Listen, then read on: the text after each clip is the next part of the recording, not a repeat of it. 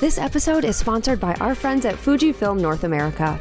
Their X-Series digital cameras and lenses may just give you that creative edge you're looking for in your portraits and events. You'll find everything from 40 megapixel image quality to 40 frames per second bursts, plus unique in-camera film simulation modes and effortless usability. Click the link in the episode description to find the full range. There has never been a better time to invest in your passion, so make sure to click the link. Hey there, it's Nikki Klosser, and I want to let you know about an awesome free giveaway for people on our email list. If you haven't already, click the link in our podcast description or go to theportraitsystem.com/sign-up to get on the list. If you sign up, you'll get a free Posing 101 PDF to jumpstart things. It's an epic PDF, so you'll definitely want to get this. Also, just by being in our email community, you'll get deals, sales, and information about any of our upcoming events and activities. So head over to theportraitsystem.com/sign-up and sign up today. This is the Portrait System Podcast, a show that helps portrait photographers and people hoping to become one navigate the world of photography, business, money, and so much more. We totally keep it real. We share stories about the incredible ups and the very difficult downs when running a photography business. I'm your host, Nikki Klosser, and the point of this podcast is for you to learn actionable steps that you can take to grow your own business and also to feel inspired and empowered by the stories you hear. Hey everyone, Nikki Klosser here, and this week your Clubhouse hosts Ashley and Kevin interviewed Jonny Edward. They chatted all about finding your artistic expression and style and also about how to balance the time you need to create art with the things that come along with running a business. Okay, let's get started with Ashley, Kevin, and Jonny. Welcome everyone to the Portrait System Podcast Clubhouse Edition. My name is Kevin Conde and I'm here with my co-host Ashley Taylor. If you are not familiar with the Portrait System, we are a portrait photography podcast that is powered by Sue Bryce Education. Nikki Klosser hosts our Monday episodes, and Ashley and I co-host our Clubhouse edition, which is live here on the Clubhouse app every Friday at noon Pacific. And then our episodes are released on Thursdays. You can tune in on your favorite podcast app by searching for The Portrait System. Ashley, how are you doing today? I'm great, Kevin, and I'm so excited to be back here co-hosting with you again today and to introduce our very special guest, Jonny Edward. Welcome, Jonny. Thank you so much. I'm elated and grateful to be here. Yay! We're happy to have you. Welcome to the podcast, Jonny. And first, let me reiterate just how happy I am to be able to talk to you. It is always a joy talking to you, Kevin, and you, Ashley, and this community. So no, I'm so excited. Like I just love being able to have chats like this and be kind of open and forthright, and hopefully everyone walks away feeling a little bit empowered and inspired. See, and that's my favorite thing about you, Jonny. So last year I had the honor and pleasure of meeting you at last year's WPPI, where it was basically like, wait a minute, I know this person. And to now pretty much following everything you do, everything you put out, as well as, having the pleasure of calling you a friend. Let's see. It's still very early in the year, and people are working their way through fleshing out their portrait business and seeing what works, what doesn't, with a focus on creating pricing lists, email responses, etc., etc. The creation of one's own artistic style pretty much gets left by the wayside. And that's why you're here, and to help kind of clear things up for some people. No, I was just going to say, I think, I've been talking to a lot of my friends and colleagues, both photographers and other artists. And obviously, we in the whole world have struggled immensely during this pandemic. Our businesses, what we do, how we do it, there's been a cataclysmic shift. And so I think sort of resurfacing here, there's been a really huge focus on, okay, how do I get my business back in order? How do I get these numbers in order? How do I make my accountant happy? How do I price things accordingly? And obviously we have to have the nuts and bolts of all of that in place and well polished and tuned to run our portrait businesses, our studios, and whatever else we have going on. But in the process of that, like you just said, it's all too easy to forget that at our core, we are artists and we are creators. And so that's why I'm so excited to talk about this today, because I really want to encourage all of you who are listening to say, make sure you're still creating time for art and creating time to create for yourself, so you're not losing that connection and that passion and that fire. Because if you leave that by the wayside, it's really easy to sort of get disenfranchised with your business and with yourself. And the more you connect with your art and yourself as an artist, the more that you bring to the table for your clients, the more that you can charge, the more confident you are. So this is sort of just like a reciprocal process where when you fan the flames of your art, it levels up everything else around it as well. Jonny, based on that, would you say that there is like a tension that you feel between the artist side of yourself and the business owner side of yourself? Or do you identify with one more than the other? Because Kevin and I have had this conversation before where sometimes like I tell Kevin, like, I see myself more as a technician sometimes than an artiste. I feel like I have great skill. I deliver a great consistent product to my clients. When my clients come to me, they know what they're getting. But do I feel it's art always? No. But I feel like I'm a great business owner. So I was just wondering if you could maybe speak to how you think about those things. Yeah, of course. Well, I think there's tension for all of us. I've never met someone who felt like they had both of those sides of themselves in line. So if you're listening right now and you're like, I'm more one than the other, that's perfectly normal. I don't think anyone's walking that straight line. It's interesting because before getting into photography, like I worked at an executive level in the digital marketing sector. I've been a consultant and things like that. So I have a ton of business experience. So in life, I could walk into someone else's business, sort of deconstruct it and help rebuild it. And I enjoy that a lot. However, in this realm, in photography, I would definitely consider myself more of an artist than a business person. And over the last year, that's been my big focus, is trying to round out the business side of things. So getting my pricing into order and getting contracts into order and all of these things where if I was running one of your businesses, this would have been done forever ago. But for me, I'm so artistically inclined as a photographer that it can be hard for me to sort of delve into the business side of things. And finding that balance is really, really, really challenging. So I can't say that I've found it, but this year especially, leading into the new year, I feel like I'm probably the most balanced that I've been. So it's nice to be creating work that I feel connected to and proud of, and really doing that for my clients as well, all the while looking at my bank account and, giving a thumbs up, going, okay, this is good too.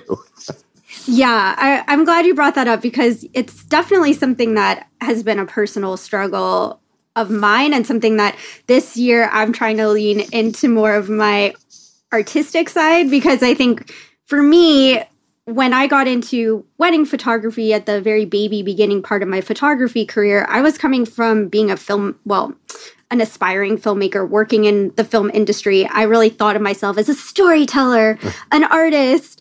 And what I hated was the actual business side of the film industry. And that's why I left, because I was like, oh, I could be a wedding photographer and make this, art for people for their wedding day. And then along the lines, I realized, no, I need to run a business.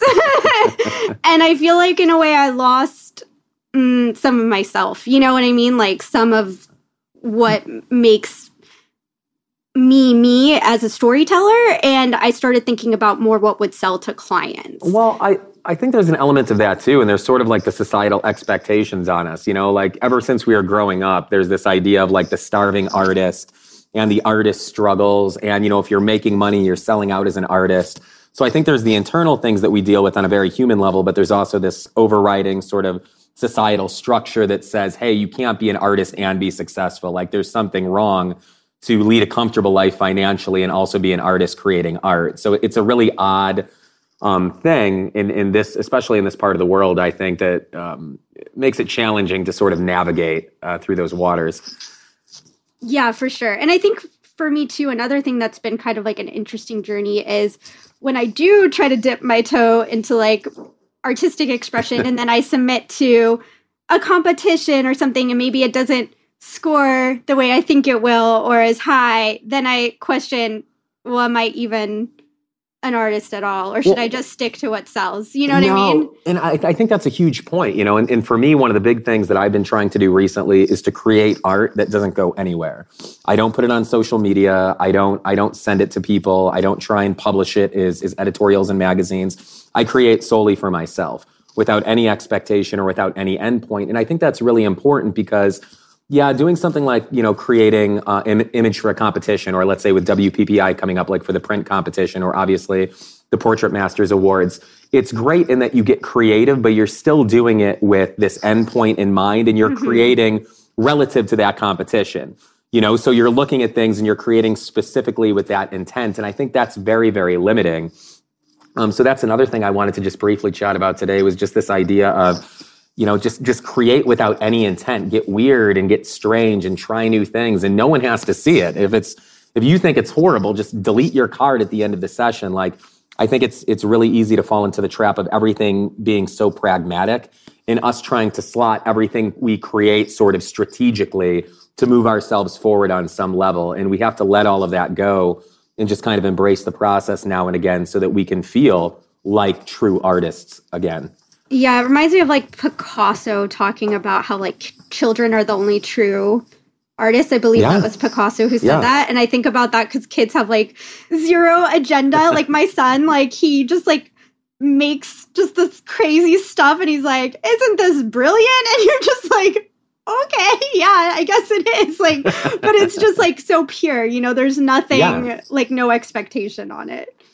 And once again, that's easier said than done. But we have to step away from all of that and the comparison thing. And, and obviously we're on the equivalent of a social media app here, but I just posted a new set to Instagram today. And it's funny, like as far as I've come as a professional, as an artist, I still allow metrics sometimes to drive how I feel about my art. So I'll post something to Instagram and I know basically what the post is going to do based on the interactions over the first 20 minutes. And even over this past month or at the end of last year, some things have underperformed. And who knows why? It could be an algorithm, wrong post time, or just it didn't resonate with the people who follow me. But I'm like, should I take this down? Was that really good? So even as far as I've come, it's so easy to fall into that trap of like deconstructing our work and allowing what we perceive to be the judgments of thoughts of others or communities or competitions to dictate how we feel about what it is we make, which is crazy. Yeah. Do you believe that by creating art that you don't show anyone, basically throwing it away if you don't like it, and putting out something different to the social media world to judge? I'm going to guess that a lot of the things that potentially you post of like your self-portraits aren't paid, I would assume. Exactly. So would you consider it inauthentic to yourself then to be putting out that type of work that you aren't, based off of what you think would be likes and, comments? Not necessarily. I think that can become a toxic mindset really quickly too. If I only posted the things that really spoke to my soul, I probably wouldn't post very much. And it's not that the work, like a lot of the work that I share, I love the connections that I had with people. But if I'm referring to myself purely as an artist, it may not have a surrealistic quality that I find very driving or things like that. So I don't think there's anything wrong with playing that game and going, oh, I'm going to post something because this is generally trending, or, oh, I'm going to try and follow this or that. I think that we all have to sort of take that into account relative to the strategy for ourselves as artists and entrepreneurs. But I do think that becomes negative when all that you create is dictated by those elements, when all that you create is for social media, when all that you create is trying to get the next client. Like, we have to do those sort of business-oriented strategic things, but conversely, we also have to break away from that and create outside or away from those kind of like containers and constraints on our process. Let's talk about time for a second, because like what you just said, the first like probably limiting belief that came up for me was I'm a mom. I barely have time to like get all my like stuff done for my business. Like, I don't have time to be a true artist. Well, but I know that that's like such bullshit, like, BS. I'm gonna not curse. But it's just like an immediate thought that popped up for me. Like, what about the busy moms out there, or the people with whatever's going on in their life? Well, I mean, first of all, anyone who's a parent at any time, but especially in this world, like my literal hat off to you right now. I only parent cats, and that's enough for me. So I can't even imagine, but, I will kind of reference it. When I first got out of college, when I was much, much younger, we won't go into that. But when I first got out of college, I ran a gym, and I worked with a lot of athletes, but I also worked with sort of more quote unquote everyday individuals who just wanted to get into better shape or get healthier. And one of the biggest qualms always was, well, I don't have time to work out. I don't have time to prepare my food. I don't have time to do this and to do that. And what I would encourage anyone to do who actually has that out there is literally for 2 or 3 days, log what you do almost every minute of the day. And I mean, log your screen time. Like, A lot of people I've talked to who are like, oh, I don't have time to do personal work. Like they spent an hour and a half on social media during a day and any given day. Yeah.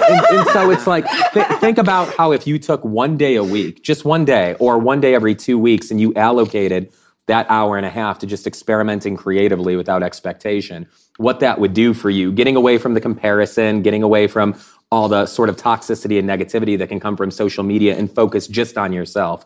Like set that time aside for yourself. That's like the artist date with you because you are worth it to carve out that time for you and your creative process. Just making that time alone is such a validation for self, and especially our artistic selves, that I think as soon as you do it a couple of times, you're like, okay, like this is my jam. I'm on this now. I'm addicted. I'm in it. But you have to get over that initial hump and all of the fear and anxiety and apprehension that naturally comes along with that.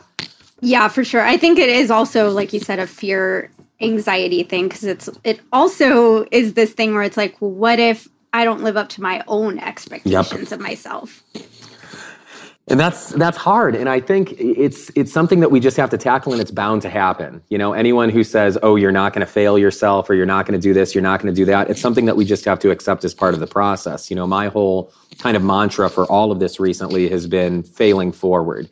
And each day I struggle to fail forward. And that means that I'm trying new things. That means that I'm pushing myself. That means that I'm stepping outside of my comfort zone. So I no longer associate the word fail with something negative or a shortcoming or a less than mindset. I see failing is proof manifest that I'm pushing myself creatively, professionally, personally. And so rather than it being negative, it's a validation for me that I'm moving in the right direction. I love that. That's a good mindset shift for people, including myself. Well, and it's easier said than done. It's one of those things where you fake it till you make it. You start off with just saying it, and then you slowly start to internalize it, and then you begin to live it. But that takes time, and each person that timeline is different for, because obviously we're all unique. So I wanted to ask you, Jonny. So you are, recreating your work, making it, improving it, but you've been doing this for a while. How would you recommend for someone who literally maybe just picked up a camera recently or within the past year, how do they begin the process of figuring out what direction their art needs to go to be their authentic self? I think it can start with very, very small changes. I'm all about, starting at the smallest level and then allowing that to sort of gain momentum. So if someone's just starting out and let's say they've only shot with natural light, I would encourage that person to get access to a speed light or a constant light or use house lighting to try and shoot. If you're out there and you only shoot with an 85 millimeter lens, try shooting with a 35 millimeter lens or try shooting with a 135. If you never convert your photos into black and white, try doing that. So anything just to break outside of that norm. And I think it's really easy, especially when you're first starting out, to get very formulaic. Like I learned a ton of lighting from Felix's The Lighting series. Mm-hmm. And I tell Felix this a lot, like literally I credit that with me getting into the studio and feeling comfortable. But shortly after watching that, I had to check myself because I realized I was going into every single situation using signature light. I was putting the lights in the same places. I was using the modifiers, and that was good for paid work if someone asked me to do that because I knew I could produce that for them. But I was even using that lighting setup in my personal work because it was comfortable. So I started by just saying, hey, these are two soft lights. I'm going to use a beauty dish or just a standard reflector as my main light, and integrating harder light with softer light. And that was sort of an entry point. And then from there, that little push got me into using different modifiers and different configurations and one light or 7 lights or whatever. But we just have to kind of look at what we're doing repetitively and do anything different from that. And I think just stepping outside of sort of that safety net immediately starts to create sort of a spark that ignites a fire that is creative exploration. Would you say then, see, my question is with that though, is you said you went with the signature light and that's what you're shooting even in your own personal work. Wouldn't that be considered your quote unquote style? Or is it because you've done a lack of exploring in the other realms of lighting that you just are inexperienced and that may not be your style? The second part, I think you hit the nail on the head with that and you stated it perfectly. Going back to Picasso, if you look at the evolution of Picasso's work, it got very complex and then it was reduced back to very rudimentary types of shapes and forms. And that was Picasso's whole thing, to say, like, I had to explore all of this and learn it and get good at it to realize what it is I love and what actually represents my voice. When you're learning another language, if you only know one phrase, you're going to repeat that phrase and it's going to be comfortable and you're good at it, but you're only repeating that phrase because you don't know how to say anything else. So I think in that case, yes, it could be identified as your style and people may come to you for that, but I don't think it's authentically your style because you're not using that specifically because that's what represents you or that's what you want to say. You're using that because that's the only thing you know how to say visually in terms of lighting. Do you think that your style is defined by one particular type of lighting, or is it more like, is style even bigger than the type of lighting that you do? Because you've described yourself as surreal, which I think is why I identify with your work so much. Like all my favorite artists are surrealists, basically. Except I'm not for whatever reason in my own work. I think, kind of going back to it, like you referred to yourself earlier, leaning toward being more of a technician than an artist. And I think, being kind of delving into the surrealist stuff, it's about bringing your vision of something to life. So it's about adding in elements or not just recreating what it is that's in front of you, but creating something else. And you really have to lean into your artistic side for that. And you have to believe that there's vision and value in what you're imagining, in what you're envisioning in your own head and heart. And that's really challenging. But for me, I like to say that my style is defined by a lack of style, and that I really wouldn't want someone to go, oh, Jonny uses hard light, or Jonny uses soft light, or Jonny uses gels. Like it's the right tool for the right job. And I always want to represent my concept or the individual I'm photographing in a way that feels authentic and true to them or to the idea. I think what probably binds my work together is sort of this intangible element of connection.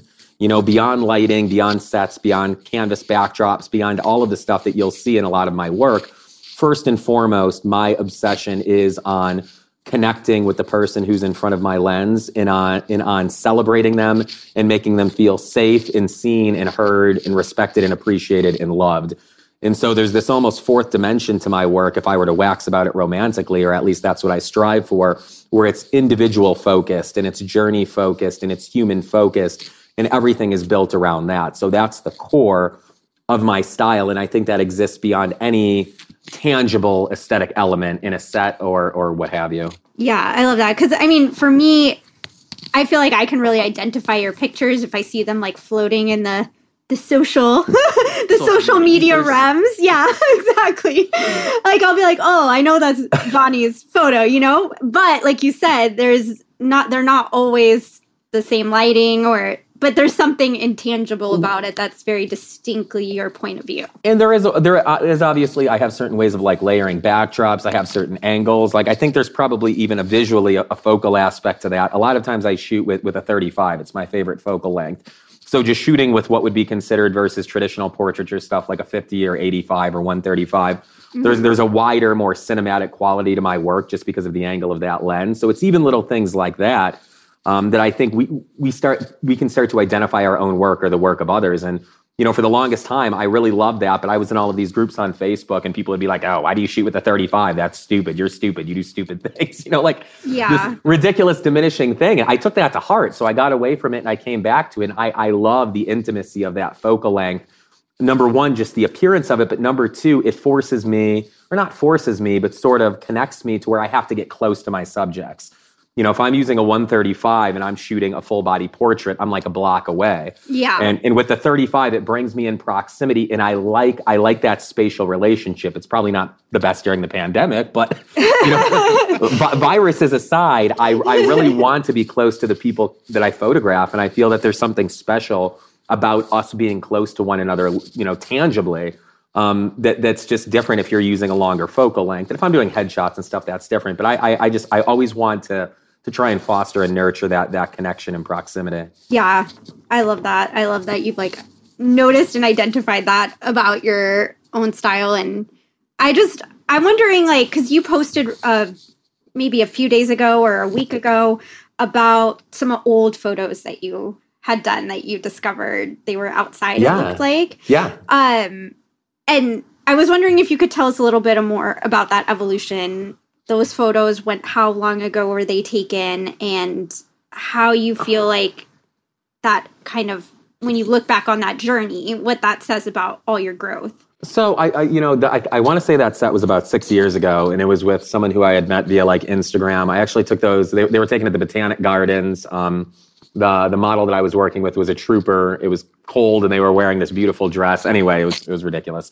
But yeah, it was interesting looking back on that because, of course, the first thing that I saw from a technical standpoint was like, oh, poor lighting, oh, poor this, poor that. But then I smiled because I still saw that eye contact with me, and I actually remember that session. And we spent most of the time just exploring and laughing and being present in like this beautiful space together. And so that kind of drew me back to it. But that's when I first started photographing people. So I got into photography sort of as an art therapy for myself, just because I was working a job I loathed and I didn't feel like I was connected to me. And so I started shooting what I knew, which at the time was street photography and landscape, a lot of flowers, like an ungodly amount of flowers. I can't even go there. But then someone just sort of suggested I try portraits, and I went out for cocktails with someone and just photographed them while we were out having a drink. And I was like, wow, this is really amazing, because we had this really wonderful conversation. And then when there were pauses in the conversation, I would click a portrait. And so then I was able to kind of carry that experience and that connection forward with me.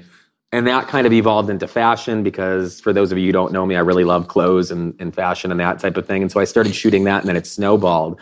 But it was beautiful to reflect back on that work, because despite all of the aesthetic differences and the lack of, technical proficiency and stuff, I still saw that core of my work, which was the person, the individual, the human, their story, their being. And it made me smile. And so even a few years ago, I'd look back on old work and I'd be like, oh, I don't want anyone to see this. It's horrible and this and that. Now I look at that work and I'm like, oh, I want to share this. I want to show people how much I've grown, and I want to encourage other people wherever they're at in their journey to say, like, if you're looking at your work right now and you're being dismissive and you're like, it's not this person's work or that person's work, like, keep going. Don't stop. Keep creating, keep trying, keep failing forward, because you'll get there. And then once you're there, a year later from that, you're going to look back on that and be like, wow, that was less than. And that's the whole point. Like, if you can look back on your work and see how you've changed, it means that you've grown, and that's worth celebrating. Yeah. Jonny, I wanted to ask you about, you've brought up the connection that you have with people and how that helped with your portraits and, making your art. How do you create that space? And is it something that is only certain people capable of? Is it something innate within having that skill? Can they build that skill to create a safe space for someone in front of them, in front of their lens? Yeah, I appreciate you taking the time on that. It's an odd topic to talk about because it's so intangible, right? It's not like a lighting or camera settings. It's something that's sort of hard to pinpoint, put your finger on. I do think that certain people have an easier time with it. I do think, it's like we all know people in our lives who are like, oh, they're so charismatic and they have an easygoing way about them. People gravitate toward them. So I do think there's an innate sense to that where for some people it's easier. I also do firmly believe, though, that you can build on that skill and anyone can build into that. And for me, what it really comes down to is I'm genuinely interested in the people who walk into my studio. Like, I want to know about them. I want to know their backgrounds, their histories, their trials, their failures, their achievements. Like, I want to know them as a human being. So when they come in, I'm talking to them. And I think creating that dialogue and communication is key. And we've all had that happen in our lives where someone's like, hey, Ashley, how's it going? And you can just feel that you're like, the person doesn't care how it's going. They're saying it because it's like, and you go, oh, I got hit by a car. And they're like, oh, I had the greatest drink at Starbucks today. And they run ramshot over you. But when someone actually goes, hey, Ashley, like, how are you? And you're like, whatever you say, and there is eye contact and they're listening and they're engaged, you suddenly get a chance to open up because you know that they genuinely care about what it is you're saying.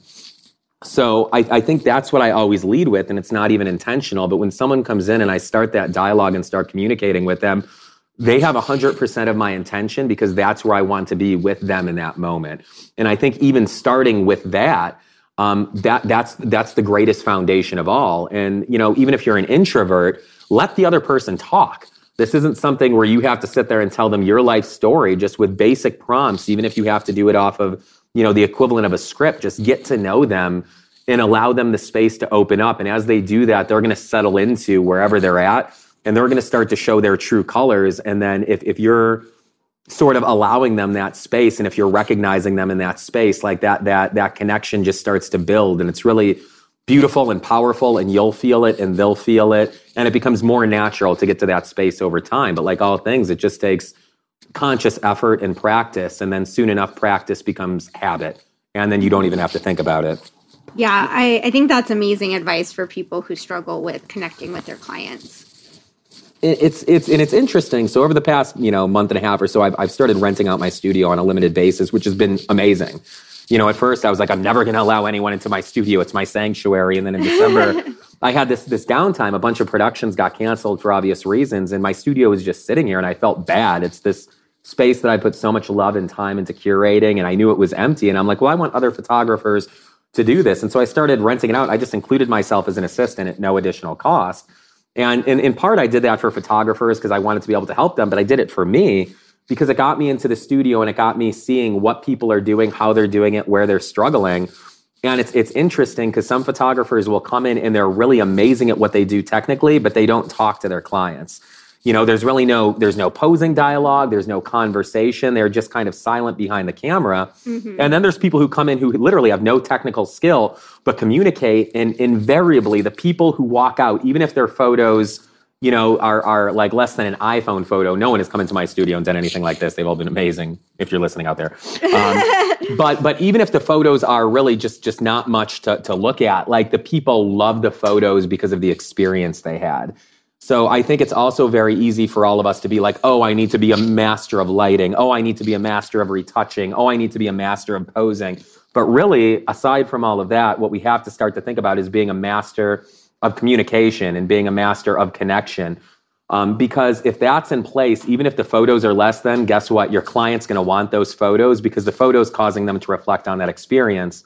And even if those photos are amazing, if they had a lackluster experience, they're going to see that when they look at the photos. And your sales aren't going to be great. That's my experience with it. It comes back to those intangibles, the soft skills, and what we're creating experientially for our clients versus what we're creating tangibly for them. Yes, like when I first met Sue Bryce, it was a workshop in person, 10 people. I still can't believe that that changed my life, and I was so lucky to be there. With just Sue as the teacher.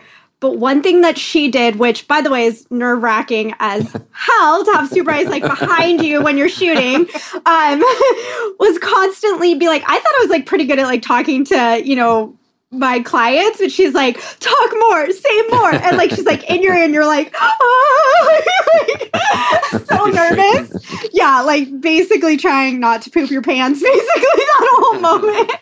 Well, but it was just so what you're saying is that was the foundation. It was talk. Do not let a minute go by where you are quiet while you're finding the focal point or whatever. Reassure them, make them feel great in front of the camera. And I would really encourage all of you out there too, especially if you're just getting into, let's say, studio lighting. It's nerve-wracking to have a client in front of you and to have a lighting setup you don't have dialed in, and you're looking at your camera and you're going, oh crap. Why is there a black line in here? Why isn't this light firing? Why is this happening? But your client doesn't know that you're struggling with your lighting. So they think you're looking at the back of the camera going, wow, this person is terrible looking. Wow, I wish I didn't have to photograph this person. Wow, this sucks. So what I always do, even now, is whenever I'm having technical issues, I narrate it. I'll just look at the back of my camera and I'll look up and I'll be like, well, you can't get it right every time. You look amazing. You're so fantastic. I'm trying to figure out my lighting. You'd think that as a professional, I could do this, but clearly I can't. And I'm a self-deprecating person. That's so interesting. But it's what I love about it is it breaks down the hierarchy too, because someone walks into my studio, and especially if they know me in this area, there's this expectation. Oh, it's Jonny. And oh, I'm at his atelier. And oh, this and oh, that. And then for me to poke fun at myself and laugh at myself, it's this isn't a person looking down on me and judging me. We're just two human beings coexisting in this space together. And then that tension starts to ease. So I love when I make mistakes in sessions and I say that out loud. And for me, it's always a unifying event where I can feel some tension and anxiety just fade away. And suddenly we're just there as friends instead of a person being photographed by a photographer, which can create a lot of division. Yeah. And it's funny what you say too, because I'm thinking back to one of my very, very first boudoir shoots, which was when I was still in LA, still brand new, charged a good $250 for all the pictures. And the client booked a hotel room. It was so small and it had no natural light. Of course. And I had a speed light, an on-camera speed light. And I knew, like, this is not a good situation that we have going on here. And I was just like, okay, keep calm, bounce the light off the white walls and the ceiling, and just connect with her, give her an amazing time, like make her feel special. And that's what I did. And she, loved the pictures. Obviously, like I just said, I got paid $250, so I can't tell y'all I had like an amazing sale from it. But what I got was a lot of referrals from her and like a great review. And she still reaches out to me like to this day to say how much she loved it.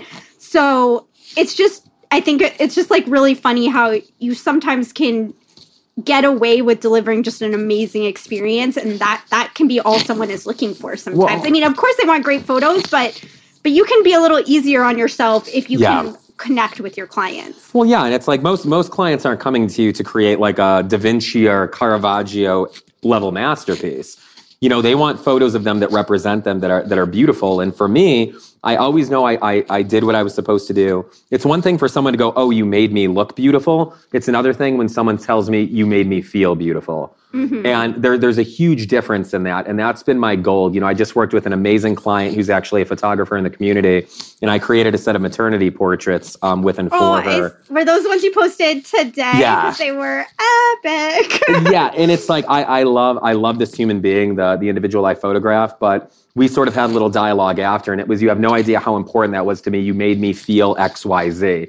And for that, like, I love the photos, but the photos can fall to the wayside. The fact that I was able to do that we came together and I made her feel that way, that means I, as a photographer, as a creator, as an artist, I fulfilled my purpose in that session as I've intended for myself.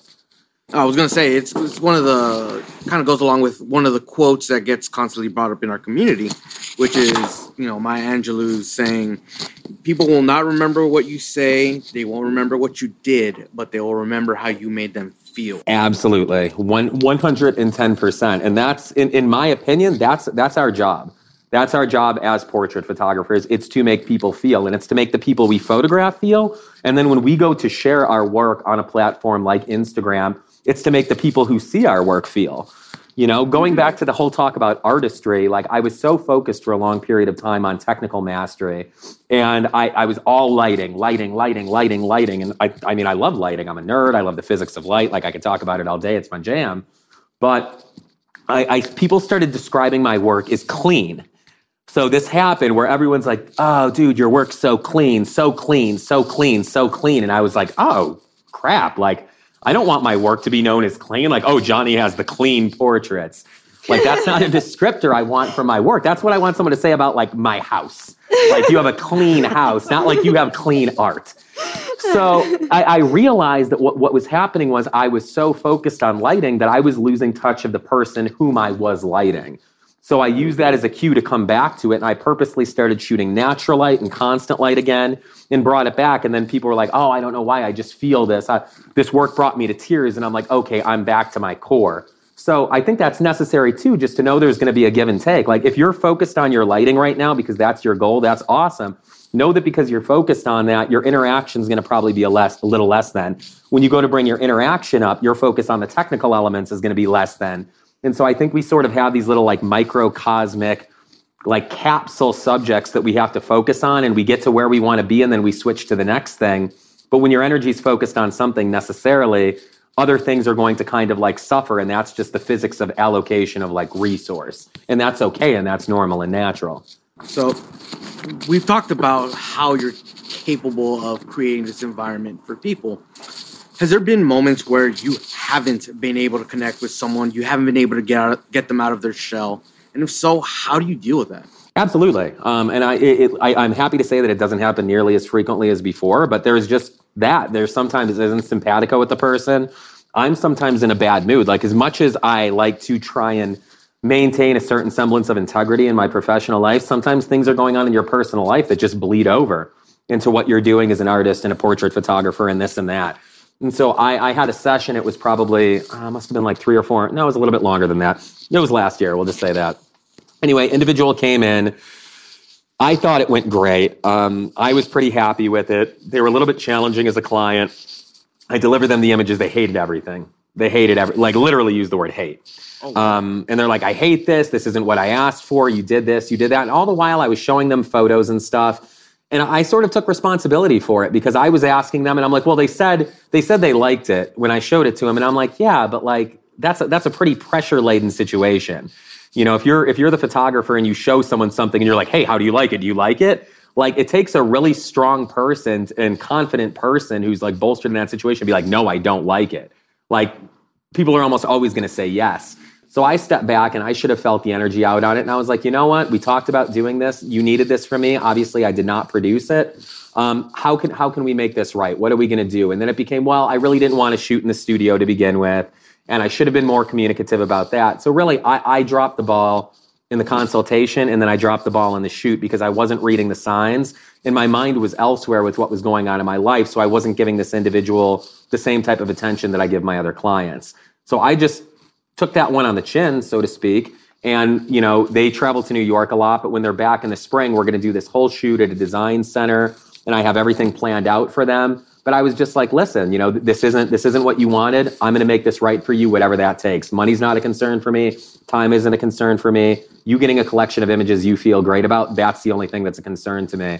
And by taking that responsibility and owning it and then figuring out a path forward, not only is this person now happy, but I've already received additional referrals, even though we haven't reshot their project, just for being able to do that. So, you know, when it happens, you call it out, you see it, you own it, and then you do your best to move forward. That's my approach, at least.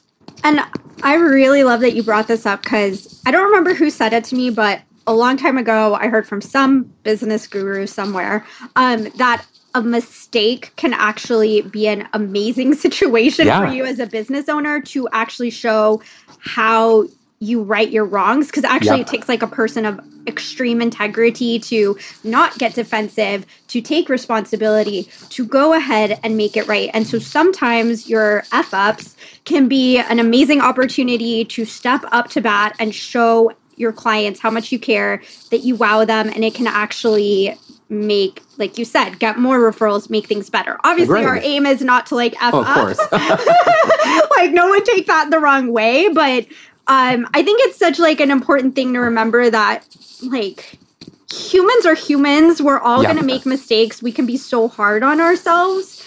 But if you can take emotion and ego out of it and just be like, here's what I could have done differently. How can we get to a place where we're both happy in this situation? Hopefully the other person can like meet you there and not, you know, be in anger mode either. But then you can really come to some amazing resolutions in your business and with people. And it is an inevitability. And it's funny because it actually made me think, you know, recently when I shared some work, someone's like, oh, goodness gracious, I quit. Like, you can't even take a bad photo.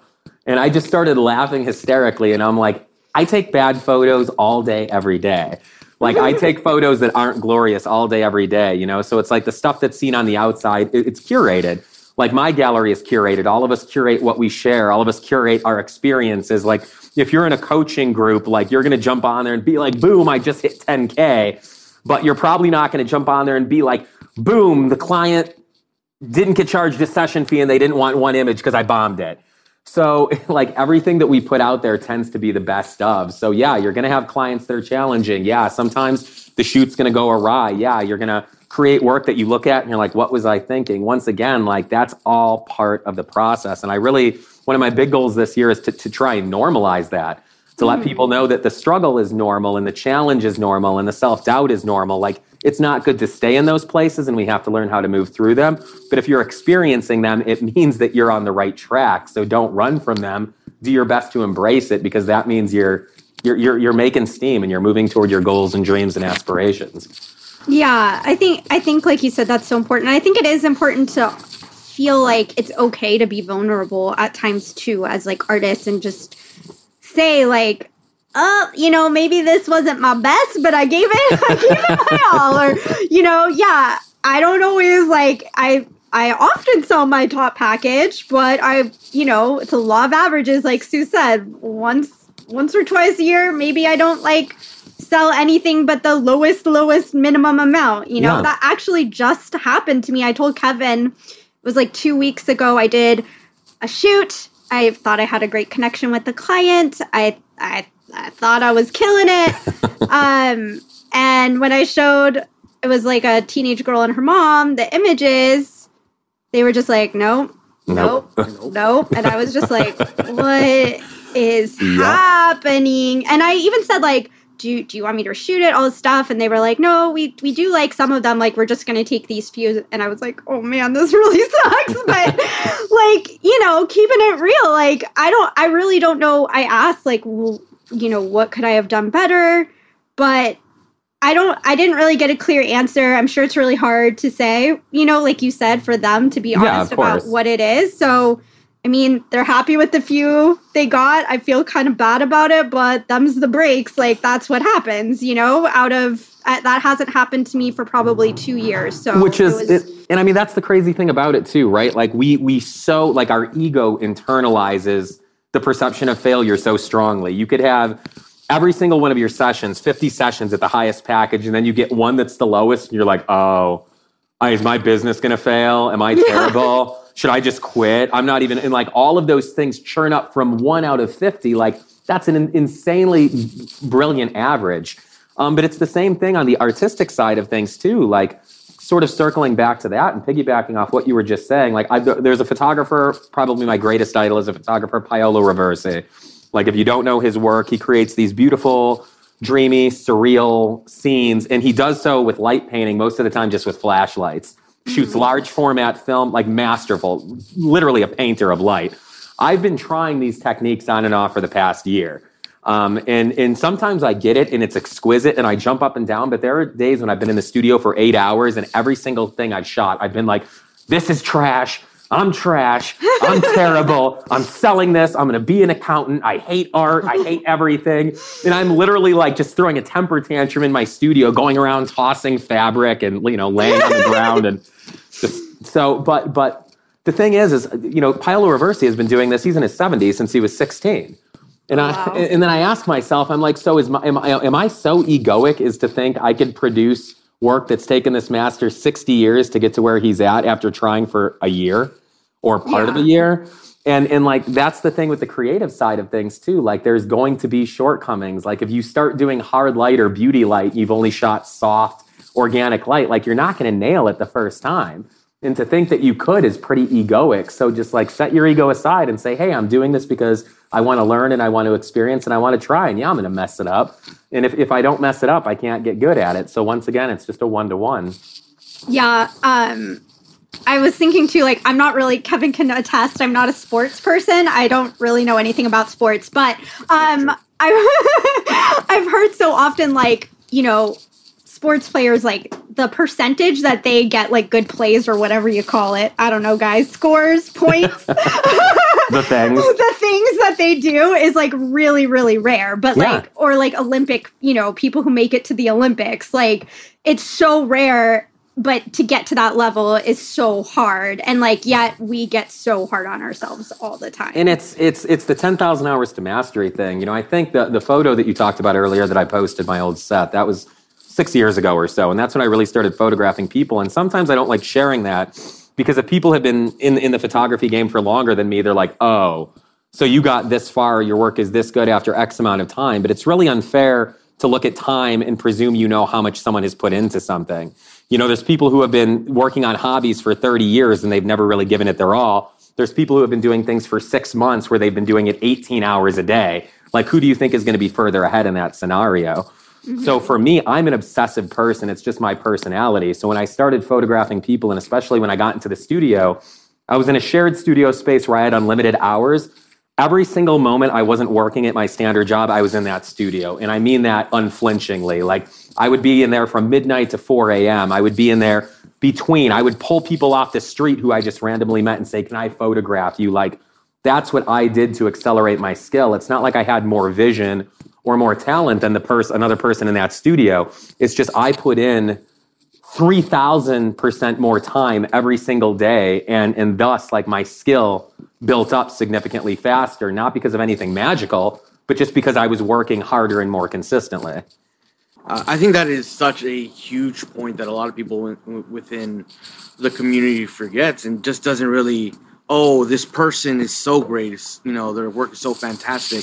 Yet they themselves aren't taking the time to invest it, to create the portfolio pieces, to invest in the education, to the knowledge, to finally be able to produce something that is, what they would consider fantastic work. Well, and that comes back to it, where people are like, oh, I want to create more artistic work, or I want to get inside. And the first question I ask is, when was the last time you created art? When was the last time it wasn't a client brief? When was the last time you actually did something artistic? And a lot of times it's like, I can't remember when, or it was 3 months ago, or I've been wanting to, but there's not enough time, or I've been wanting to, but this light's broken. I've been wanting to, but the dishwasher only runs if I stand next to it for the entire cycle, and so I have to be there. There's so many things, because it's the fear and it's the anxiety. And then we project that out and we come up with excuses. And this isn't finger pointing. I do this all the time too. I've been wanting to get back into painting for the past year. I drew and painted when I was younger. I've come up with every excuse in the book. My cat's old, one of them. And I'm like, oh, the paint fumes are going to upset her and she's going to die prematurely because I'm painting in the house. Like literally the stories that I've created in my head. And it's because I'm scared. I'm scared I'm going to paint and I'm not going to like it. I'm scared because I'm not as skilled as I am at photography. I'm scared that I'm going to fail. I'm scared that it's going to make me feel bad about myself. Those are all the reasons I'm not doing it. None of the excuses I've made are legitimate. I've just been creating a context to stay away from something that's important to me, specifically because it's important to me, which is ridiculous. But it's commonplace. And I think too, sometimes it's for people also knowing like, what is the thing that you're after? Like what is important to you? Like what, if your time is precious, like where do you want to be putting your time? Like, is it that you want to take up this new hobby, or is it that you want to like go deeper with the thing you're already doing? Because I think sometimes also like I have like, that like squirrel shiny objects syndrome. And sometimes I can see like, sometimes I have to ask myself, like, is that me putting like a Band-Aid over not wanting to deal with the things that I really should be focusing on? Because if I go over here and I start this new thing, then I can say that I'm being really dedicated, but I'm just essentially dedicating myself to this new thing to prevent me from spending time on the, like. Well, and I mean, we have a tendency to do that as people too. Going back to when I was in, personal training in the fitness world, like it's really what people often love to do is make things overly complicated, because if they're complicated, there's an excuse to fail, right? Like if you have to eat 17 times a day and each time you eat, it has to be 2.5 peanuts and 1 ounce of chicken and exactly 3 ounces of kombucha. You're like, I tried doing it for 3 days, but I mean, I have a life and a job and a partner. It's impossible. Versus if you're just like, oh, here are 3 basic rules to follow and do that 6 days out of 7. Now all the responsibility is on you. So I think that we all have a tendency to overcomplicate things on the business side and on the art things. And we do that. Our ego does that as a buffer, because it's like, if it's so complex, I didn't fail. It was just too much. It was too much time. It was too much effort. I just couldn't do this. I just couldn't do that. So that's why I go back to that idea of baby steps with whatever you're doing, just breaking out of a rut. However you're shooting right now, just do something differently. And I mean, it could literally mean standing on one leg. Like, I do not care how different it is. And it could be the most basic thing, but just start there and let that build out. And really beautiful things happen. It's the old proverb of the journey of 1,000 miles starts with one step. And it's cliche, but it's so absolutely true. Yeah, and I think you can sometimes get away with this with clients too, if they really trust you. Like you can just at the end of their shoot, if there's still time, like they still have the energy and everything, you can try like a setup that may completely fail, but like you're just doing it for creativity. Like for example, I shot an 80-year-old woman with like a bare bulb strobe the other day, and I was like, I don't know if this is going to be a good idea or not, but I was like super stoked. I mean, I think I'm stoked on how the images turned out. I'm a little afraid to like say that and have someone else look at them and be like, no, girl, you were off your rocker when you made that choice. But you did something different, and that's what's powerful. Like you didn't allow yourself to be constrained by this idea that, oh, this person's 80 and therefore I need to have 7-foot umbrellas and creating the softest light. Like, you sidestepped that and did something different. So regardless, you succeeded. Like, exactly. So like, I'm like excited about it and I showed her the back of the camera, and like you said, maybe she is lying, but she did actually seem very excited about him. And the reason I like took the risk with her was because the pictures she showed me as inspiration, which none of which were from my own website, were very, like, they were just very different photos. They were not just a standard portrait. And she said, I'm a widow. I don't really have a need for like a traditional portrait of myself. I just don't see that as why I'm here. Yeah. But I'm a lover of art and I would love something artistic. So I was like, well, I'm just going to do something I don't normally do and call that artistic. And I mean, it is. And I think that's a huge thing. And you raise a great point. I was just talking to another photographer who flew in for a session with me, and we all kind of had dinner later and were just chatting life and business and things like that. But one of the things I almost always do if someone commissions me or books me is I'll shoot what I know we need to shoot. So in my mind, I have my shot list and I'm like, okay, of each look, I want to make sure I'm getting these 3 or 4 shots that are going to suit the needs and suit my sales goals and all of that. But then I'll get that done and then it's time for play. So I'm like, hey, I booked out X amount of time for you. We still have an hour. How would you feel about just having some fun? No pressure. And literally introduce it like that and put on some different music, let them get into different clothes, use different lighting, use different backdrops. And oftentimes they end up wanting at least a couple of those experimental shots. But just as importantly, it's a time to de-stress and decompress and just have some quality time with your client. So even if they don't buy any of the experimental photos, they're probably going to buy more of those standard shots just because they're like, wow, I had a great time with Ashley. Yeah, that was awesome. Like, I was very glammed out, but then we danced or whatever we did after the fact. And it's like, that just gives you another touch point for bolstering the connection that hopefully you've built by that point in time. Yeah. Well, I was going to say, before we close it out, one last question for you, or it might be a loaded one, but we say to take a single step to just get the journey started. For people that might have that doubt, imposter syndrome, that they can never get to where, say, you are or the other photographer that you mentioned, what do you say to someone that might be afraid that they might not compare to someone they admire? I say that I think comparison is the root of stagnation. And it's one of those intangible things, but like we can't compare ourselves to anyone else because we are who we are.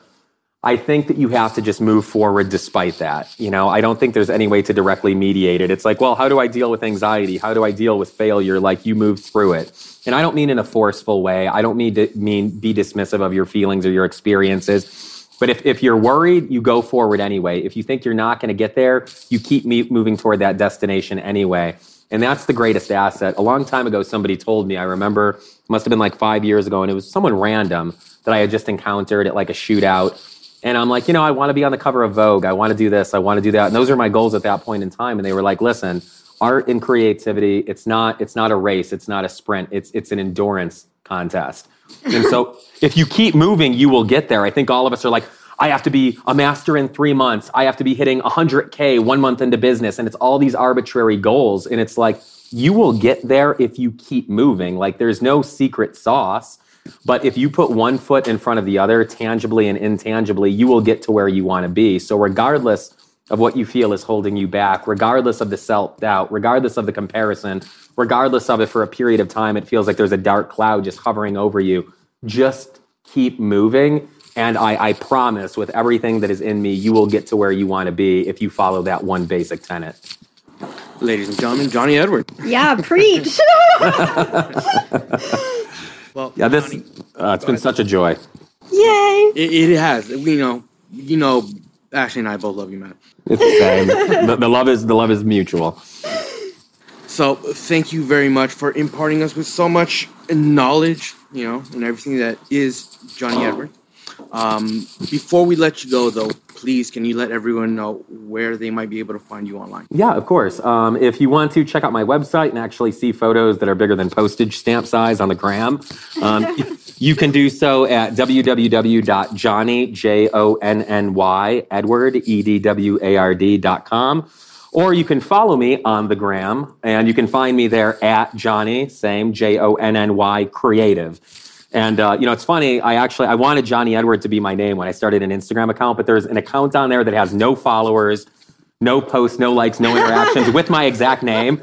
I've sent this person literally like bits, and I'm like, I will Venmo you like $500 or send you crypto to just release this account. And it's just been sitting there. But now still, it's like people see me and they're like, yo, JC, what's good? You're Jonny Creative, right? And I'm like, well, I'm Johnny Edward. But yeah, we'll just say I'm Jonny Creative. It's cool. But you can, and it's worked out. But yeah, you can find me there. And, same thing. If any of you have any questions, I love connecting with artists. So shoot me a DM, send me an email. I always love to chat about all of this. It's what I do, regardless. So reach out and connect. That's my greatest joy. Don't hesitate. Yay. I reiterate that he's a fantastic human being, everybody. Just reach out to him. Yeah, if you couldn't tell from this epic conversation. And if any of you are going to be at WPPI too, I'll be there running an interactive studio on the trade show floor, very focused on diversity and inclusivity. So if you're at WPPI, find me. I'll probably be wearing some ridiculous floral jacket, and I have head tattoos, so I'll be hard to miss. And let's say hi to each other. Exactly. All right, everyone, go follow Jonny, and make sure to follow the Portrait System on Instagram and on Facebook as well. Also, be sure to check out the blog posts that are associated with our Clubhouse interviews at SueBryceEducation.com/blog. And you can also follow Ashley on Instagram at Ashley Taylor Portrait. That is ASHLEIGH. And you can find me there as poplight_photography. If you are a member of Sue Bryce Education and you have more questions for Jonny, Ashley, or myself, go tag us in the post in the SBE Members Only Facebook group. And if you are not a member of Sue Bryce Education and you're interested in learning more about how it can help your business succeed, reach out to Ella on our support team by emailing support@SueBryceEducation.com. Thank you again for joining us, and hope you can join us next week. Thanks again for listening today, and don't forget you can listen to either me or our special guests every Friday on Clubhouse at 11 a.m. Pacific. Thank you so much for listening to the Portrait System podcast. Your 5-star reviews really help us to continue what we do. So if you like listening, would you mind giving us a review wherever you listen? I also encourage you to head over to SueBryceEducation.com, where you can find all of the education you need to be a successful photographer. There are over 1,000 on-demand educational videos on things like posing, lighting, styling, retouching, shooting, marketing, sales, business, and self-value. There's also the 90-day startup challenge, plus so many downloads showing hundreds of different poses. We have to-do checklists for your business, lighting PDFs, truly everything to help make you a better photographer and to make you more money. Once again, that's SueBryceEducation.com.